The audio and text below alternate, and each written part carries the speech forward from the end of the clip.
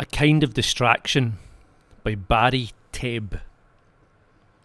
You always disrupt me. When I ring you for comfort, you wing me, send my pudding of a mind a splatter on the wall. You chase me to bed even, passionately, not yourself at all.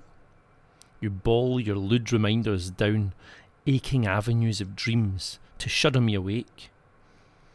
And then at last you'll fake your promises and take some simpler way, battening on the eggs you'll hatch warmly some tea-cosy day.